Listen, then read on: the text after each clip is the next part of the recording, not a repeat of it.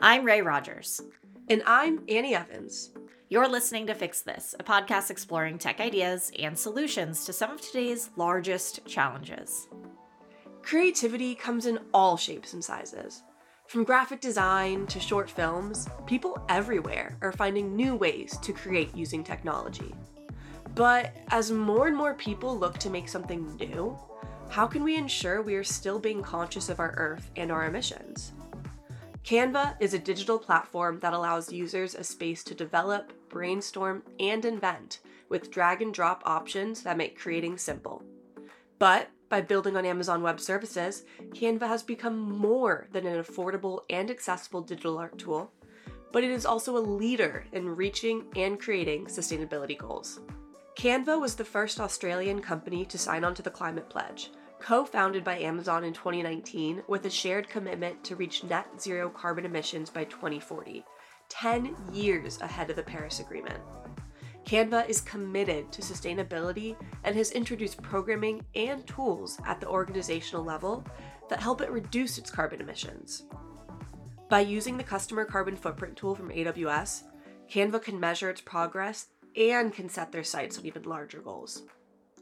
To get a better idea of how Canva is using AWS to reach its sustainability goals, I sat down with Mike Williams, Head of Sustainability at Canva. Take a listen. We have now over 125 million people using our tool every month, which is about a bit over 1% of all human beings on Earth. So if you're going to solve a problem, that's a pretty effective way to do so. Even above sustainability, there's a really strong mindset to do the most good we can. How is Canva approaching sustainability? Our CEO, Mel, published our two-step plan. Step one being to build one of the world's most valuable companies. And step two is to do the most good we can. And at a really kind of overarching level, doing the most good we can is embedded with the values and the mission and the vision. So sustainability, I'd say, within that is looked at as an important set of practices to achieve that goal, and is really part of two things: being a force for good and being a good human, which are two values at Canva. An outcome of that is we can attract the best people in the world. We have incredible folks working across Canva in our various international locations, and I think sustainability is core to their interests. More practically, in terms of the goals we've set, we have a number of them, which are really framed by the pledges and commitments we've made. So we've committed to be net zero by 2040, just 10 years ahead of the Paris Agreement. It puts us on a path to report our emissions annually, invest in operational emission reductions. One of the more recognised ones is our One Print One Tree program, where for every print order on Canva, we commit to planting a tree. So already there's been over 4 million trees planted, with millions more committed. So yeah, really in summary, it's the climate commitments we've made, the measurement efforts we have, as well as the investments in emission reductions and those programs. Canva was also the first Australian company to sign on to the Amazon Climate Pledge and other initiatives like you mentioned. Can you tell us more about why the company signed on to this pledge and the importance of leading by example in collaborating with other organizations? Obviously, there's an urgent need to act on climate. That's pretty unequivocal. Secondly, it helps frame your own roadmap for sustainability by giving kind of prescriptions around what is embodied in that pledge. And then thirdly, to serve as an inspiration to others to act. So hoping to use Canva's brand and reach to send a signal that this is something that we encourage others to do.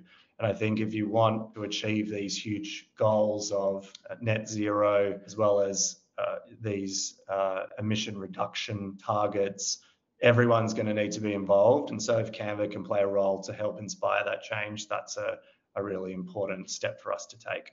In addition to inspiring, the measurement and the actual impact that you're doing is obviously so important and the reason you're doing it. On Canva's website, we can see that you've achieved a 90% reduction in emission from cloud services due to Amazon's renewable energy procurement. How has the AWS Carbon Footprint tool helped your teams realize this, and how does Canva view measurement?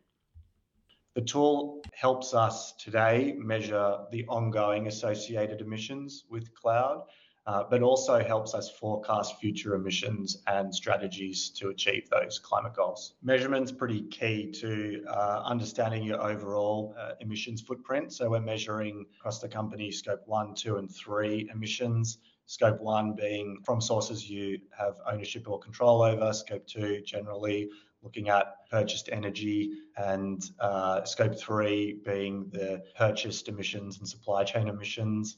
Within our scope 3, we as a technology platform, of course, have associated cloud emissions. So it's really helpful to us to have granular insights from any scope 3 or supply chain partner, but we're very lucky that Amazon has that granularity, which is reflected in that carbon tracker tool. Which is exactly that. What keeps you optimistic about the future? I think if you speak to a lot of folks working on climate solutions, a lot will tell you a lot of the technologies to solve the problem already exist. They just need to be scaled up and deployed alongside strong policy frameworks. Secondly, the movement of capital and just the sheer volume of capital into this space is profound, and I think it will just continue to snowball. Whether that's direct climate tech investing, government funding through incentive programs, philanthropic capital, it's all pretty demonstrative of the will to solve the problem. And so that's encouraging. And then finally, I think that the talent moving into the space gives me hope.